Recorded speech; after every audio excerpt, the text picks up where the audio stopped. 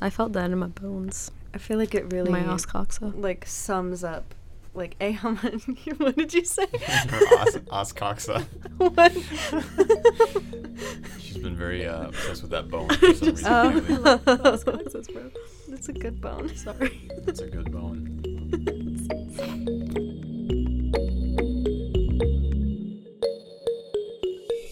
Hi, my name is Naomi Guerrero, and I'm a social major and anthropology minor. Hello, my name is Farah Alfaraj. I'm a history major and anthropology minor. My name is Daniel Galvin. I am a biology major and anthropology minor. I'm Melissa Trudeau. I'm a biology major and anthropology minor. And this is Anthrophiles. Yay! Okay, so I have a question. Does any one of you speak a language? I speak hope so. English, Yeah, yeah. that's what I was gonna I say. mean, more than one language. Oh, no. so. Is anyone bilingual? Polyglot? I am. Fair. In my dreams. In your Um, dreams? I am, like, what, quadrilingual? Quadrilingual? What?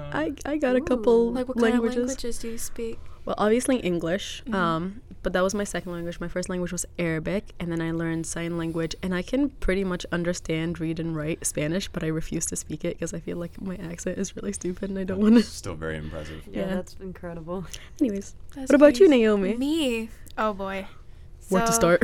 Where to start? So I know English, very on par, but I've been learning Korean for I think 8 years for a while, and I know some Spanish because colonization with the Philippines, and Oh yeah. I learned Chinese with Melissa, so I know some Chinese. Woo.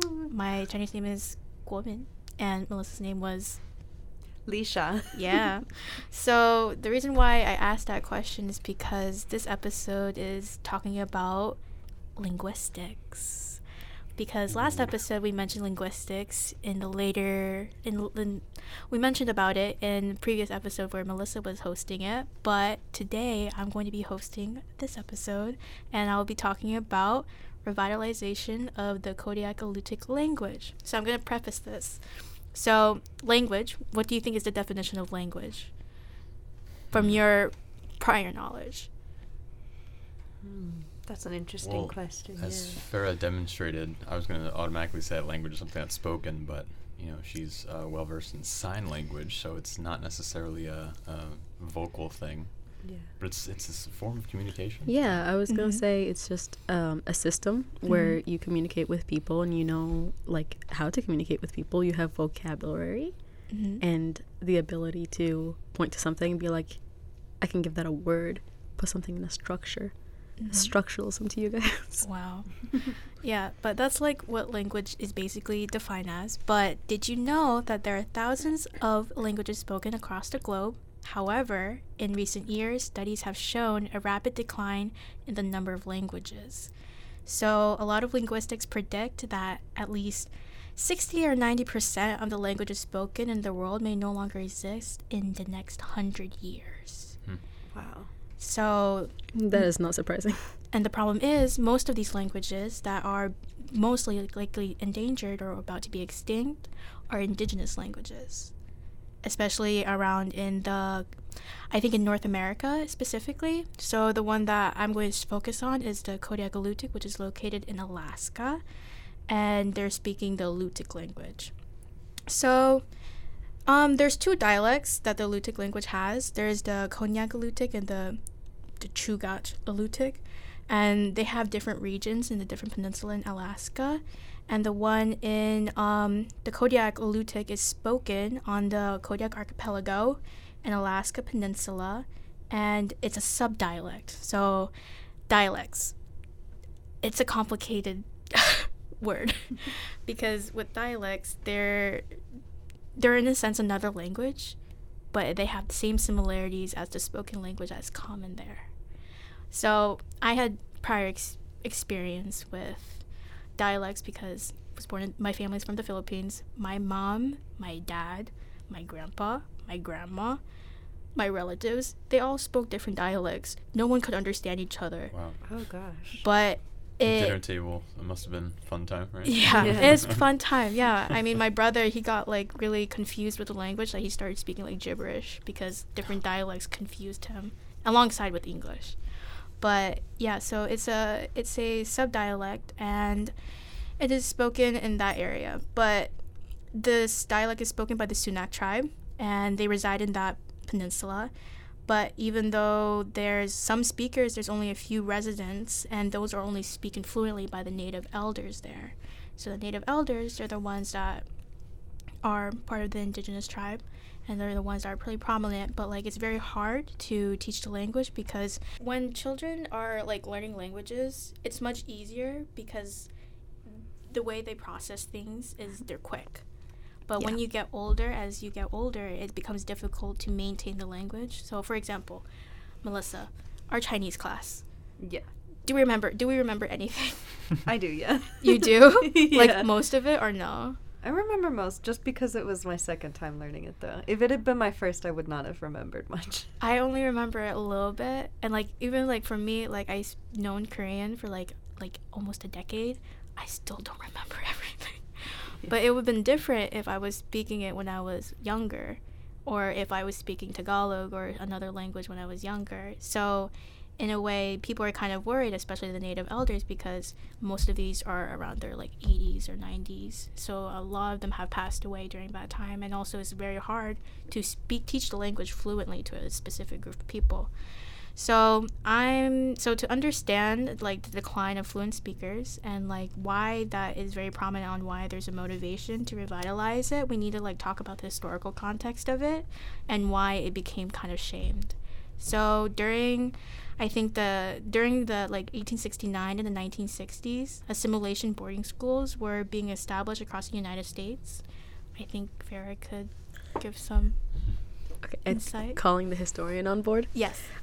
So boarding schools, I mean, it's not a surprise when you watch like a whole group of people who are completely different from each other just kind of get pushed into categories, being like, okay, you're native, you speak a native tongue, and we don't want that. We want you to be one of us. You can see that like across the US and in Canada. Nowadays you really hear about that in the news and how boarding schools and like their effects, what that had on native communities during this time. But most like importantly about that is just the idea of colonization and really like cultural and just like erasure in every aspect of the word, because when you take someone and you strip them from their language, you strip them from their name, you strip them from their ancestors and their traditions and their culture, and you basically like make a whole generation that's lost and erase their history. And you can see that with even African slaves that were brought to work in the US. When they were like given new names, they were like forced to not use or talk in their mother tongue, which really leaves like huge psychological effects on native people and their history and their perceptions of themselves. So it's really just damaging psychologically. I mean, there's a video on where I got most of my research on is that they had like a documentary that they had, and it was surrounded the Kodiak Alutiiq, and so they were trying to find the process on how to teach the language to the community because it's dying. There's only from what it says, there was like 40 native speakers, but it started to decline because of COVID-19. This was filmed like the documentary itself was filmed before, but like during the time of COVID happening. So a lot of the people or the native elders who spoke it fluently, like the population has dwindled and has decreased. So like what Farah mentioned, like how they were feeling shame, in the video they interviewed one of the native elders, and he was saying that like, you know, any of the children who spoke Alutiiq, they received punishments if disobeyed, and it made them feel very like ashamed to speak the language and just to assimilate to the English language and distance themselves from their native identity. And that goes kind of both ways too. They can really like take up English and American identity and then be ashamed of their native like ancestry, but then they can also just hide themselves. Not the children, but like elders, they would like not want to be seen with their newly assimilated kids, because they'll just be like, you know, we're bringing shame upon the family because we're not, like, we can't speak English or whatever it is. And actually, I wanted to bring up another point about how a lot of these dead languages, like quote unquote dead, the only remaining record of some of them is what we have written by colonizers and by imperial like officers and everything. Like, you don't have documentation of that other than like whatever people that are left who still speak it. So it's just, a lot of these languages are truly dead, as in like they really don't have, you don't have evidence, not evidence, but like you don't have any source to reteach it to a community, which is Okay, so like for many of like the dead languages, it's very difficult, especially since most of the languages are given to only one person and they're responsible in like making sure that it stays alive. But then again, like the process of like writing the language, making an alphabet, or recording it requires time. So we don't know if the person that is the only fluent speaker is going to be able to record everything in a matter of this period of time, because we don't know their age, we don't know how long they're going to live. So it's just like, that's why a lot of languages die, because it's just a matter of like people not really giving like any sort of attention towards that or trying to help. And I think really interesting, as you were saying that, I was thinking about the idea of like, just because we can speak a language doesn't necessarily mean we understand it, if that makes sense. Because I know my mother majored in English in college, and so she's big on like, you know, grammar topics and like, you know, syntax and things like that. And she teaches Spanish too. And in thinking back on my time in Spanish class, you know, we think about all like how to conjugate verbs and stuff like that, but it takes a minute when like you're asked to conjugate, say, a verb in English. I was like, I don't really know if I know how to do that, and obviously it's really simple, but I'm so used to just, you know, speaking English that I don't think about really how the language is structured. So I think to assume that, say, in this example you're talking about, like a hypothetical or even a real example of if there's only one person left who speaks this language that's at risk of going extinct, you can't necessarily rely on that person, because maybe even though they've grown up speaking it, they don't have the capability, you know, teaching a language is difficult, so that maybe they don't have the capability of teaching it, you know, all the advanced topics within that language, or, you know, about like grammar and things like that. So yeah, it's something just I was thinking about as you were saying that. It's probably way more difficult than it would seem. It's not a matter of just like listening to them talk and writing it down.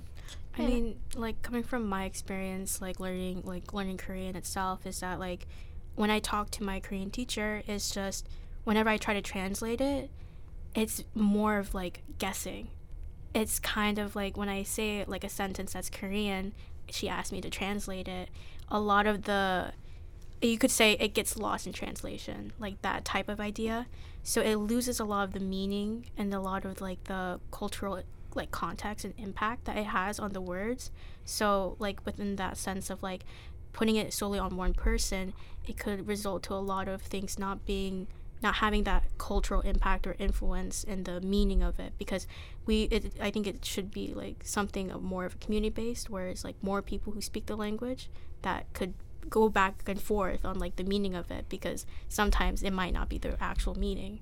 So actually, building off of that and what Daniel said, a lot of language isn't just about like grammar, or I mean, like it is, you know, like for functional reasons you have to have like conjugations and grammar. But I think one thing that Daniel said that really gave me this thought is when you're talking, when you just speak, a lot of language and the meaning of language, we learned that like in college nowadays, like theory and concepts and like what does this word really mean and how to use this word and how does this string of words like change the meaning completely if they were like not together. So I think even that concept of just like you said in Korean, it would be lost in translation, because like I could be like I like running, but in another language it would be like my passion is running, and that changes the definition and the meaning of that sentence completely.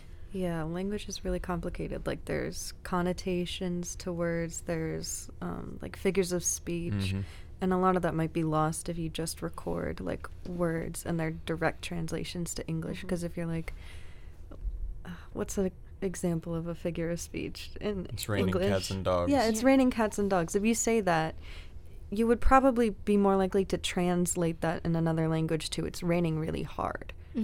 And you would lose the whole like imagery of it raining so much it's like there's cats and dogs falling from the sky. Or better yet, if they do literally say, it is raining outside, cats and dogs, you'd be like, what the hell are they talking about? Yeah, no one would really understand like what you were getting at. And I think we And kind of that's touched on it. Oops, sorry, did I cut you off? No, you're good. I think we sort of started touching on it when we were talking about the boarding schools. I imagine a lot of this has to do with like globalization, not just in terms of, forced assimilation, but just the idea of like everyone, what are the most common languages, right? Everyone's starting to speak more of the same, and so you're losing the nuance of like these regional dialects or that are spoken in like really either remote areas or just they have a very small limited distribution, or in like Naomi's case study here, it's just spoken by a small number of people and a declining number of people. So I mean, I could also like bring an example is that like in the Philippines there's multiple dialects, but English is being taught more frequently. It's taught in like elementary school, high school. It became their basically most primary language compared to like actual Tagalog.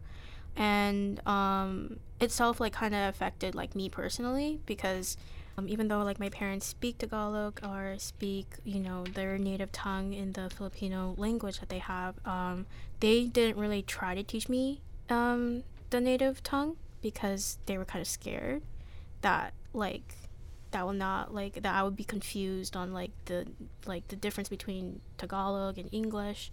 And also it's just like a lot of like cultural things being like, oh, you'll be able to survive if you speak English.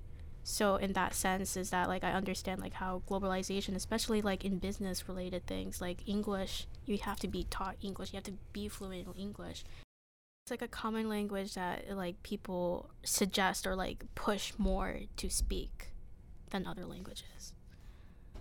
Adding on to that, I actually kind of have a similar experience, but almost like different. So in Saudi Arabia, Arabic is the primary language. However, English is rising up, and it's more taught in public schools and private schools more than ever. And I thought that was interesting that Naomi would bring that up, because in my experience, I found that my parents and my family members, when they talk to their kids about learning English, they view it this way. They view it, you have to learn English. It's like the first thing you need for a job. Like, you can't get a job anywhere if you don't know how to speak English. And my cousins, they're like children. They'll be like, I don't want to speak English. Why do I need to speak English? I speak Arabic all the time. Like, I don't need to talk English. Kids.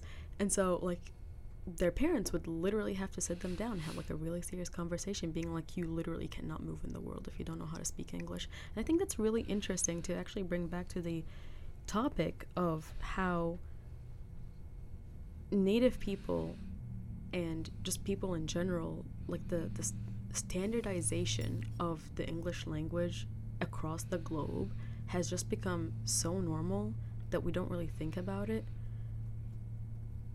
Yeah, I think it's really, in some ways, it's really great that we could communicate with anybody around the world in theory if they knew how to speak English. But like I was saying earlier, at the same time, you just lose a lot of cultural richness, I think, and you kind of just sterilize the sort of language landscape. I mean, with the idea with boarding schools and assimilation, going back to the Kodiak Lutic, so after when the boarding schools were shutting down around the 1960s, a lot of many indigenous children, they assimilated to the culture because of how they were forced to do it, and many of them forgot how to speak their language. But there's some that were able to retain the language and continue to speak it fluently, and many of those kids that were experiencing assimilation boarding schools are the native elders that are trying to vitalize that language again.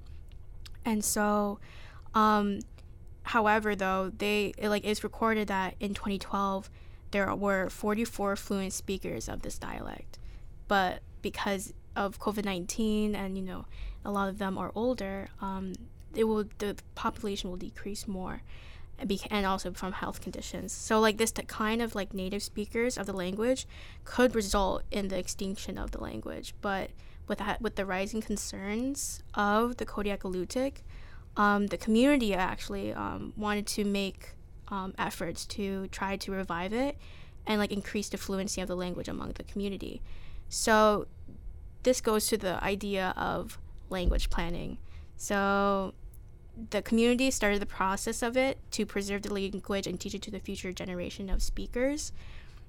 So how they did it is that at first, like, they did many types of like programs where they tried to teach it, but none of them were like as successful until they were able to teach a small group of like college students, and they became like semi-fluent, and they became the important group to be teaching the children in the next few years, because throughout this entire time they have this sort of like apprenticeship mentor relationship. So one person who's semi-fluent is under the supervision of a native elder, and they would bounce off back and forth different types of sentences, different types of words, so that they could have some sort of conversation to increase fluency. So another thing that was important was documentation. Like what Farah said, a lot of dead languages do not have documentation. But what the Kodiak Alutiiq, especially in the community, what we're trying to do is document everything that they could do, like having audios, having written languages. And so actually they have an orthographic book of the language that is published. And they also have an Alutiiq language archive. So I looked it up before, trying to see what kind of stuff they had. And so they basically had one word that they have, and they have an audio recording of the person speaking it. So, and they also have, like, with the COVID-19 happening, they also had like YouTube sessions online where they have episodes, and they have like, you know, like when you teach a kid in preschool, they're like apple, but instead it's with A is for apple, but instead it's with an Alutiiq word. So that documentation was very helpful to, in a sense, preserve it. But then again, like, there needed to be more help to how to like improve fluency among the community. So one of the things that they thought of is creating a preschool, but that required a lot of money, because a lot of, like, with the logistics of it, it required grants. And so for a few years, they were not able to get the grant until, like, I think 2019. And that in itself, like, launched the idea of teaching it to the younger kids. So they would, like, try to teach, like, speech styles such as, like, rhythm and intonation. And they would also, like, teach pronunciation, syntax, sentences, structure, and also I think they would teach, like, different types of, like, linguistic terms like lexical morphemes, which is and associate them with English words. And also with, like, recent years, like, there's workshops in, like, language houses, which I find really interesting. What is a language house? So in a language house, they would have, like, a group of people who are, like, semi-fluent, and it's like a board, no, it's like a housing where they have different people, like, live together, and they would have one person who's, like, mostly fluent to have conversations with each other. So, like, that's like when you're thrown in Spain and you're like, oh crap, I gotta learn Spanish. It's an immersion thing. Yeah. Oh my gosh. So, like, that was very effective because it would help them with, like, sentence structure and, like, making conversations, because cool. You'd be forced to do it. It's like your only way of communication, which is because personally, ever since, like, I've been learning a language, having conversations in that language is difficult. It's really the only way, It's difficult, and it's like it's struggling. But the fact that they're, like, having these programs, like workshops and language houses, shows that, like, there's a lot of passion into trying to revive this language. These language houses, they're so intriguing and interesting because it really shows something about us as humans and our need to communicate. Like, we can't not talk to each other. And so like when you force someone to be in a position where they have to talk to someone in a different language and they only know the basics of it, like you'll figure it out eventually. Which like anthropologically speaking, it's highly sociological. I had to throw it in there. It would probably also help too, like with your fear of speaking Spanish out loud. If you had to speak Spanish out loud to someone, you would eventually get used to it. You'd probably overcome that fear because you'd be like, wait, I do actually know what I'm talking about. Yeah, it's or true. Or they correct you, and you'd eventually learn. Actually, funny story, when I went to Guatemala and I had to like basically be forced to learn Spanish because I was like, they won't speak English to me. They know English. They just won't speak it to me. I'm like, you don't do this to me. So like I tried to like, figure out bits and pieces here and there. And I was forced to have a conversation with their history teacher there because I wanted to talk to him about a history topic. And he was like, I'm not speaking to you in English. And I'm like, you know what, fair. And so I sat there with like my dictionary and I'm like, I think this is the right word I'm using. Give me 5 minutes while I through the pages. Yeah, it was basically like that. I'd be like, we're talking about the Gulf War for some reason. He brought it up and we're talking about the Gulf War. And I'm like, yeah, so like Gulf War. Like talking with my hands, flipping through my dictionary, trying to find the words. And then when we understand each other, just be like, I get it. Do you get it? Do you understand me? And it's like it's really like a beautiful thing. So I kind of like I want to be thrown into one of those language houses. So the reason why there's like the community itself is so passionate in creating these projects, even though there's a lot of logistics such as applying for grants or having any sort of like complications with the government. The reason why they do it because it became their focus. So like revitalizing it, like the language again is the Kodiak Alutiiq community way of like regaining its power like after years of assimilation and colonization. It has become like an integral part of like the community's life because it has a connection to their identity. To the community, language is a powerful symbol of their past.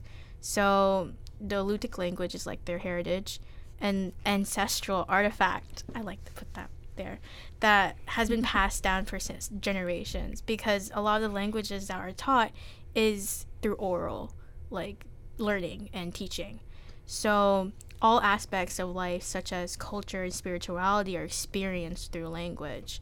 So traditions, ceremonies, and prayers are spoken in Alutiiq. The stories and messages that are retold in Alutiiq are a part of the community's history and like what it is to be indigenous. So like for example, we read like in some of the chapters in Braiding Sweetgrass, the author mentioned how there's a lot of stories and messages that are spoken in the native language, and that needs to be preserved. It's something that is so important to the person, like to the group's identity, because if it's lost, the story and the spirituality of it will be gone. So without the language, like the history of who they are would be forgotten.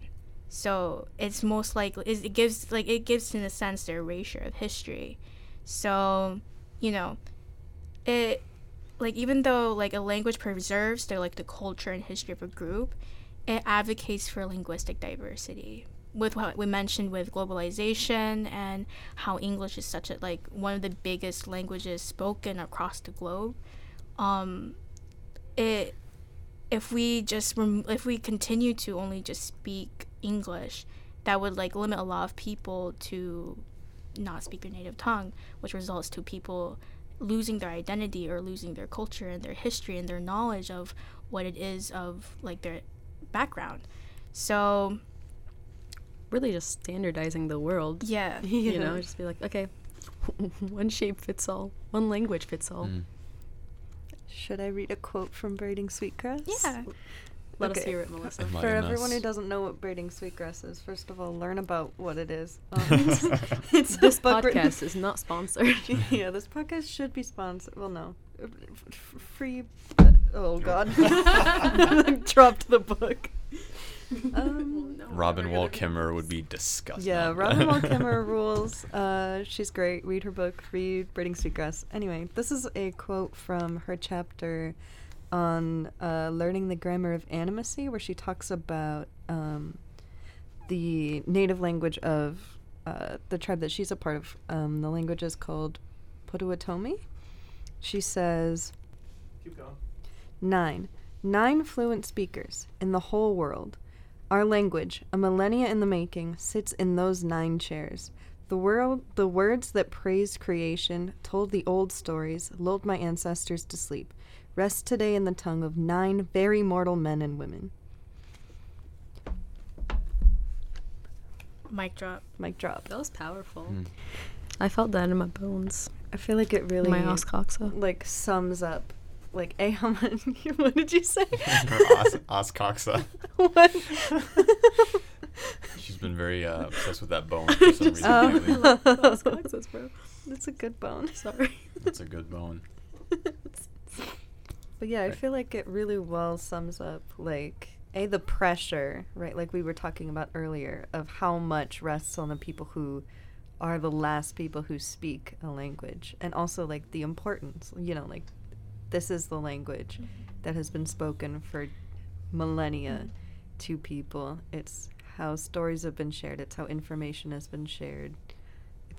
It's a history of a people. Yeah, I like mean, it's how you say I love yeah. you and things like that. I mean, it's just like not fair that these, like, for example, like in the book, like 9 people spoke this language and they're responsible to preserving that.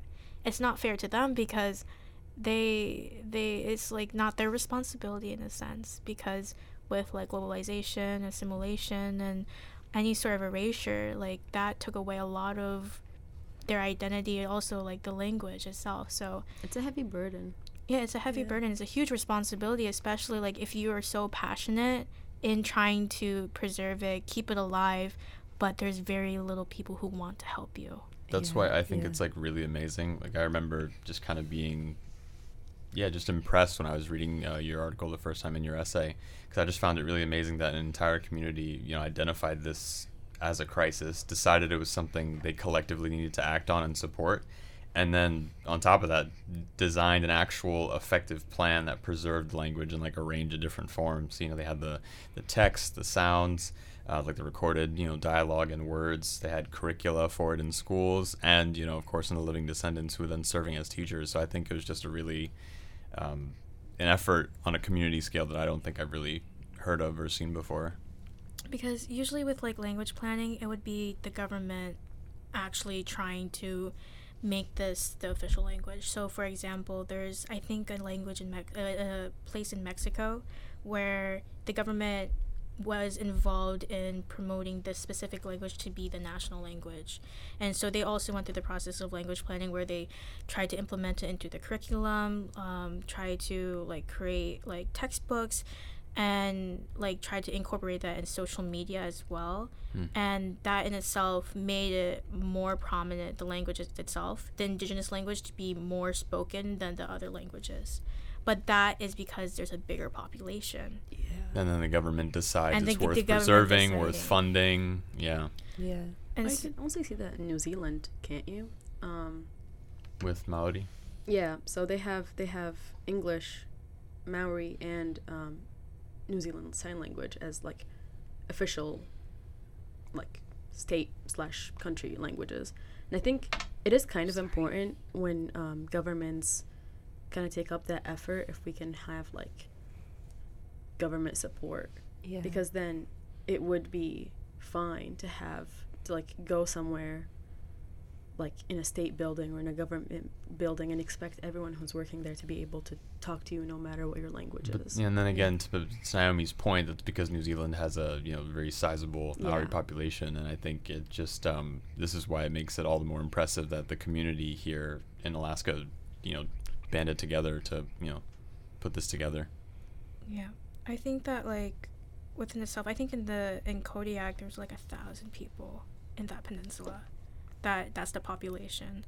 And so that is such a small amount of people that are so dedicated to at least try to keep this language alive, even though we know for a fact how the American government is. They don't really care about indigenous people, but in a sense, like the fact that they're going against, like they're going out of their, like making so much effort to use their own resources and their own time to do this is very commendable, honestly. Yeah. Mm-hmm. And like, you know, that makes you think about like language activism itself. Like, not just Kodiak Lutic like is one of the endangered languages that is kind of concerned that we need to promote and like spread awareness for, but there's other languages that are also endangered as well, and it results to like having at least one surviving speaker left before it becomes extinct. So like it makes me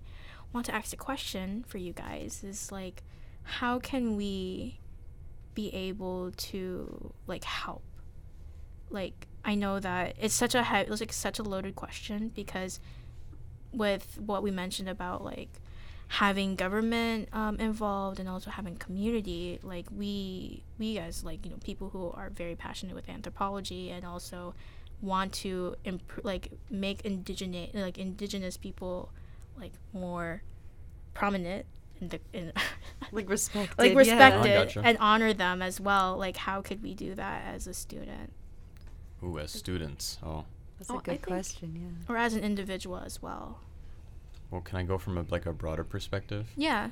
No. I have a really, it's going to sound like a tangent, but an interesting case study.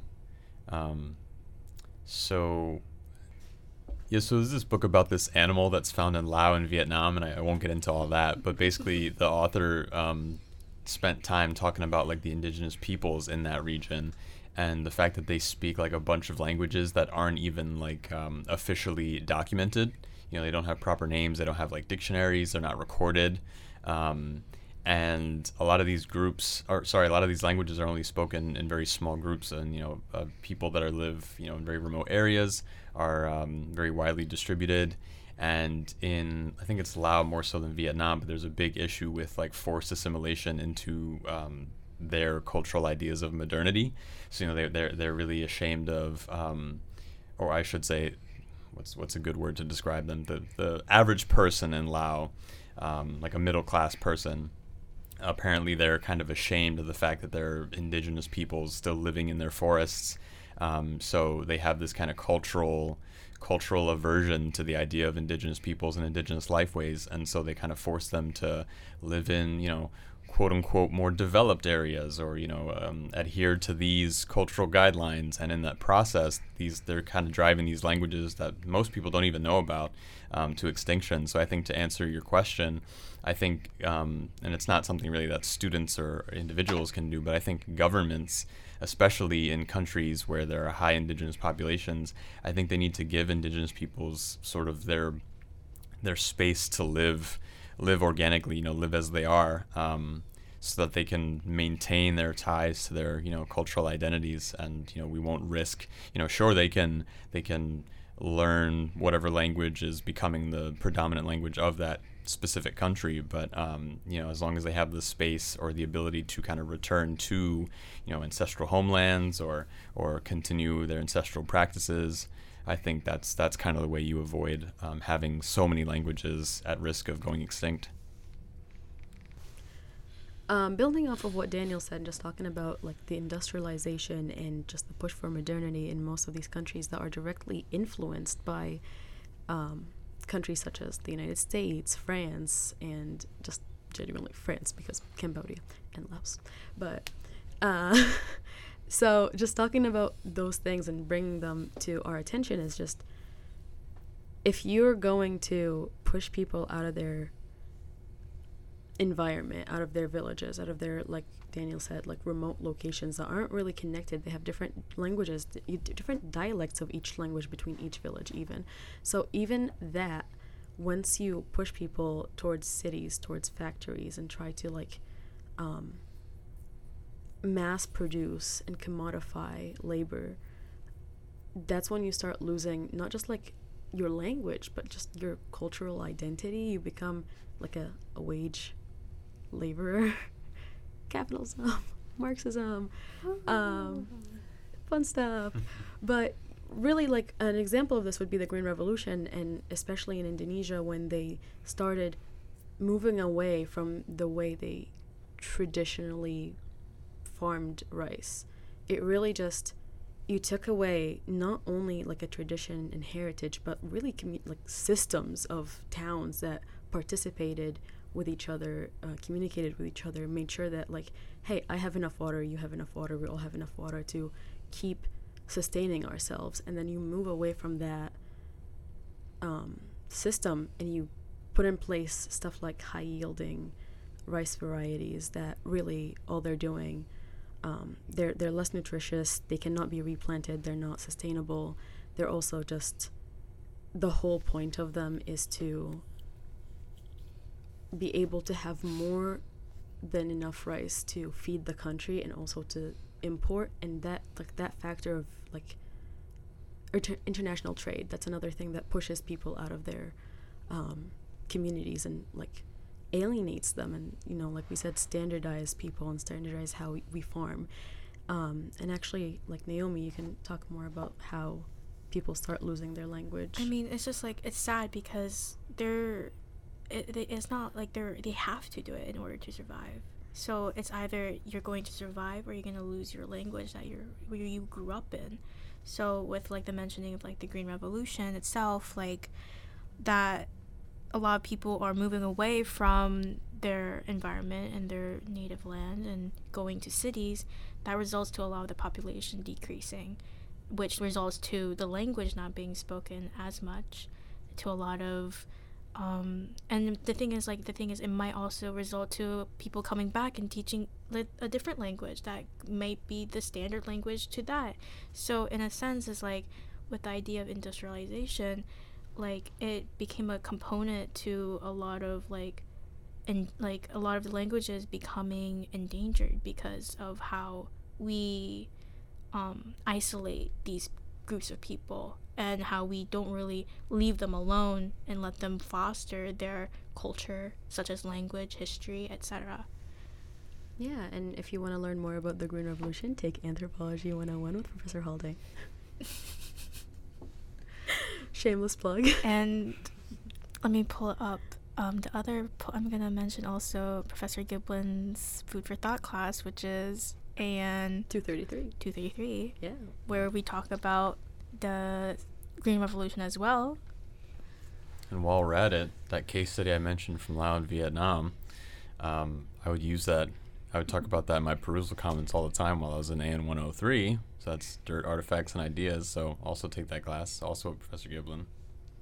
Melissa, shout out the linguistics Melissa, class. Also, that creature is the Sala. Oh. And Daniel's a big fanboy of it. we knew he was going to bring it up. He had to. So the book I mentioned is called The Last Unicorn by William DeVise. It's about the Sao La, this really cool animal that you should totally read about from Laos and Vietnam. We're out of time. That's all I got for the plug.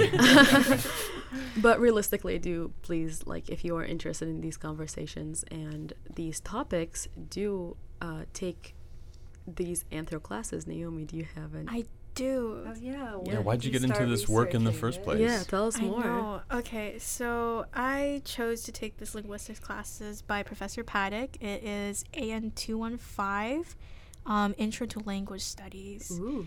But the thing was, the class that I took it was the very first linguistics class since the entire entire Quinnipiac history linguistic class. Not young. That's surprising. I know. That's so the thing is, this recent. is the first ever linguistics class that has been like approved, and like I was the test subject. So You were the rat. I was the rat. A wonderful guinea pig. But I think the class is very important to make you realize how, like, you know, a lot of the complexities of learning a language, and that is not easy. So, like, we do mention in the class about endangered languages, and so that made me inspired to, like, write a paper about this, because a lot of things is, like, I have personal relation to, like, a lot of language, like, loss, because that took away some of my identity and some of my, like, history of, like, my knowledge as being Filipino, like, not being able to learn Tagalog or learning my native tongue, that resulted in me to feel at least somewhat distant to my identity as as me as a person, and then my ethnicity and my culture as a Filipino. So in that sense, that motivated me to talk about endangered languages, or talking about how it's important to foster language like diversity, because if we just globalize just one language, then it just loses a lot of, it takes away so many things that I don't know how to express it. It makes me, it's like throwing white paint on like a beautiful painting. In a beautiful painting. It's just like there's so much that we could learn from, but we need to understand that like globalization is a big problem. Yeah, and it's like when you talk about that, and another thing is like even if you don't have a personal connection with language loss, just think about it this way: the loss of language is basically erasure at this point. Like language is the essence of who we are as human beings, because it's where we embed our culture. It's all in there in black and white. And so like just to better understand like even your heritage and your traditions and your culture, it's really important to like dig deep and acknowledge that even if your language is not the one that's dying, it's still important to learn about those languages that are, because you just want to be able to better understand the world from that perspective, from a perspective of someone who doesn't have access, as many of us, like a lot of us that do.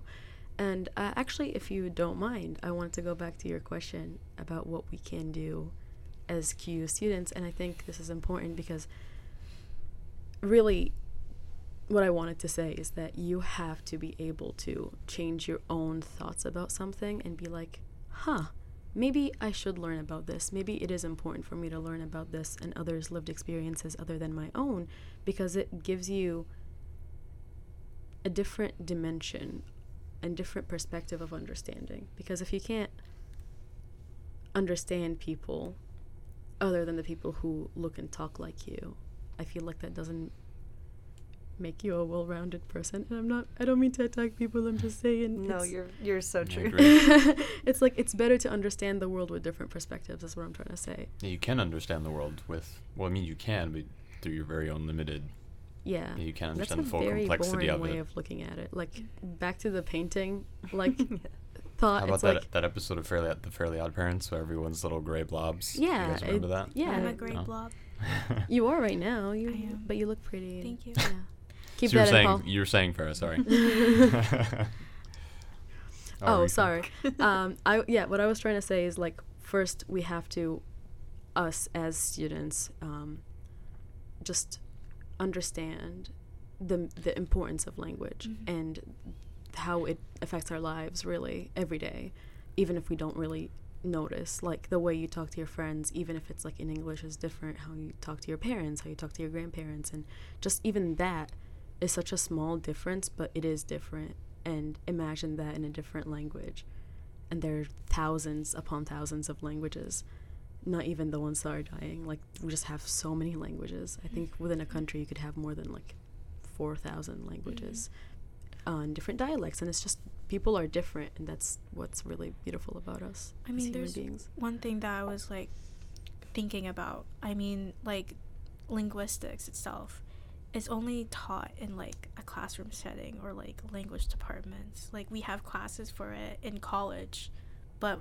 we're not really taught about it in elementary school or like when you're in high school. So it feels like as if like teaching it when we're like college students now, it doesn't feel too late on like what we should do.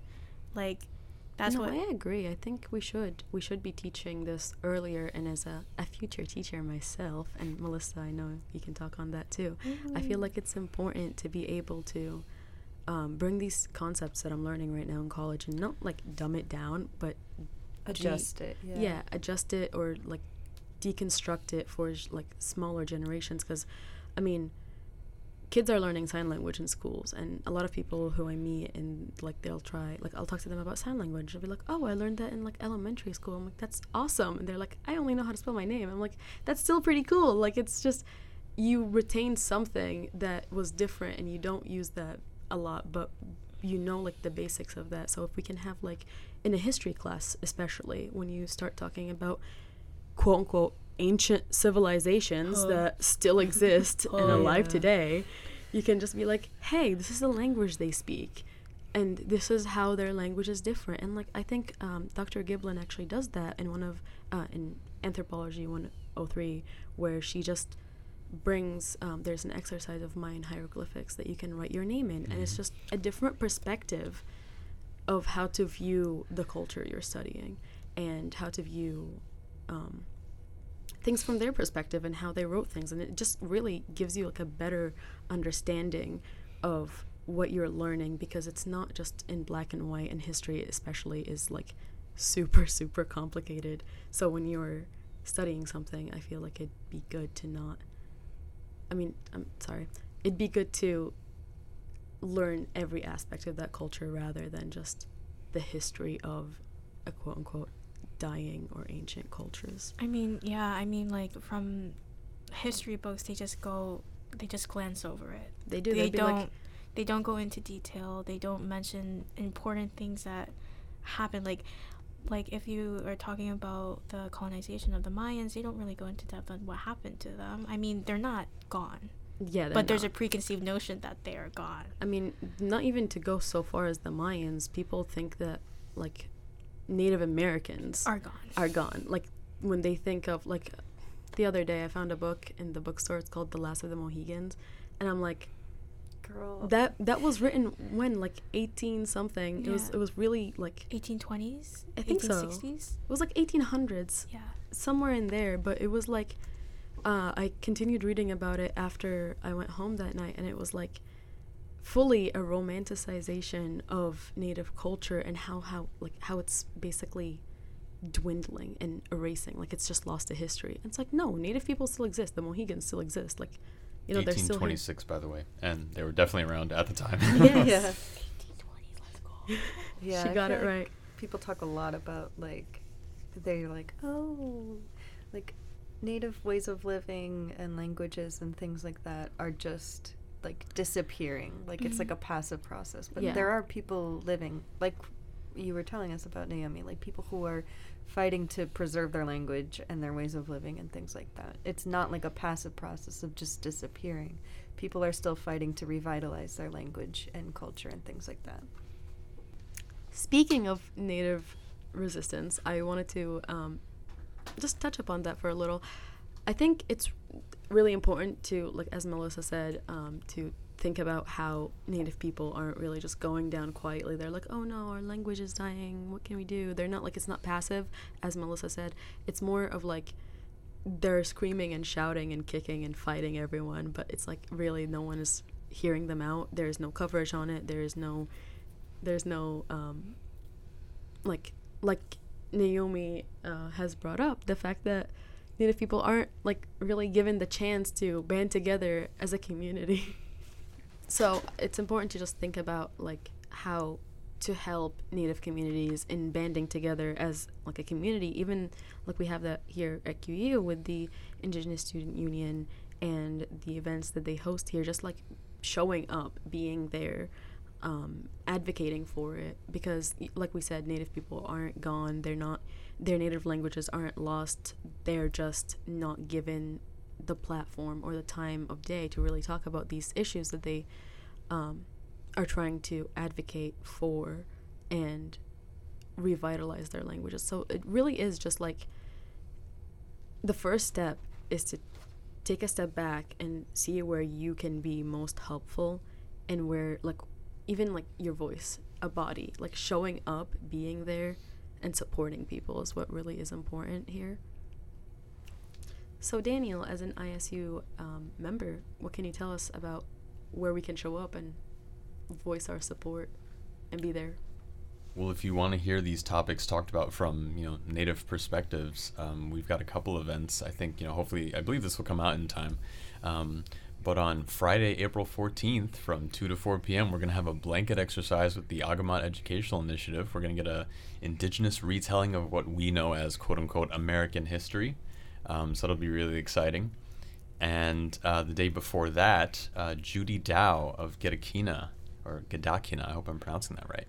That'd be embarrassing. Yeah, I think it's Gedakina, but I'll trust you. She'll be coming to campus. She'll also be at the blanket exercise, but she'll be coming to campus to speak to Professor Giblin and Professor Haldane's classes about Naomi. What you talking about again? Yo, Naomi, tell us about your classes. I'm taking Professor Gilpin's food class, and so we have the joint class with Professor Haldane. And most of the time in the joint class, we learn about sustainability and how that relates to indigenous traditions. So I think that's very important to come and definitely listen and watch out for. Yeah, so reconnecting with cultural identities, though. Communities banding together to affect cultural change. Where have I heard this before? Oh, yeah, that's right. I think it sounds like the next program we're going to have, where I talk about the name Quinnipiac University and what our having it here at this college means for like our moral and ethical obligations about the Quinnipiac people. So, yeah, probably want to check into that. Oh, that sounds interesting. Yeah, it does. Yes, it is. Thank you, Okay, Daniel, you for... have to pretend it sounds interesting, but okay. It does. Oh my God, we're just trying to be nice here. Oh my gosh. Spoiler alert, we've already listened to it and we already know it was Well, interesting. at least two of us have. Thank you, Daniel, for giving us some ISU events that are coming in the month of April. And also for everyone who is listening, thank you so much for learning about the revitalization of languages, specifically the Kodiak Alutiiq. I hope that from listening to this, you could understand more about endangered languages and what we could do to save them. Yeah, and thank you to our host, Naomi, for doing such great research and leading such a fantastic conversation. I was so nervy. But you did amazing. And shout out to Daniel. Today is March 31st, and it's his birthday. B-Day boy. Thank you. Happy birthday to you. Happy birthday to you. Happy birthday, dear Daniel Galvit. Full government name. Happy birthday. Name and was it name and address withheld. Happy birthday. The first time I met you, you started explaining how you were like, oh, I say my last name wrong. Oh. And you were Galvit. like, from this day forward, I'm going to Galvay. say my name right. And Wow, the deep dive. Goolby. that was the first time we ever met. Are we leaving this in? I hope so. I mean, happy birthday, Dino. Yeah.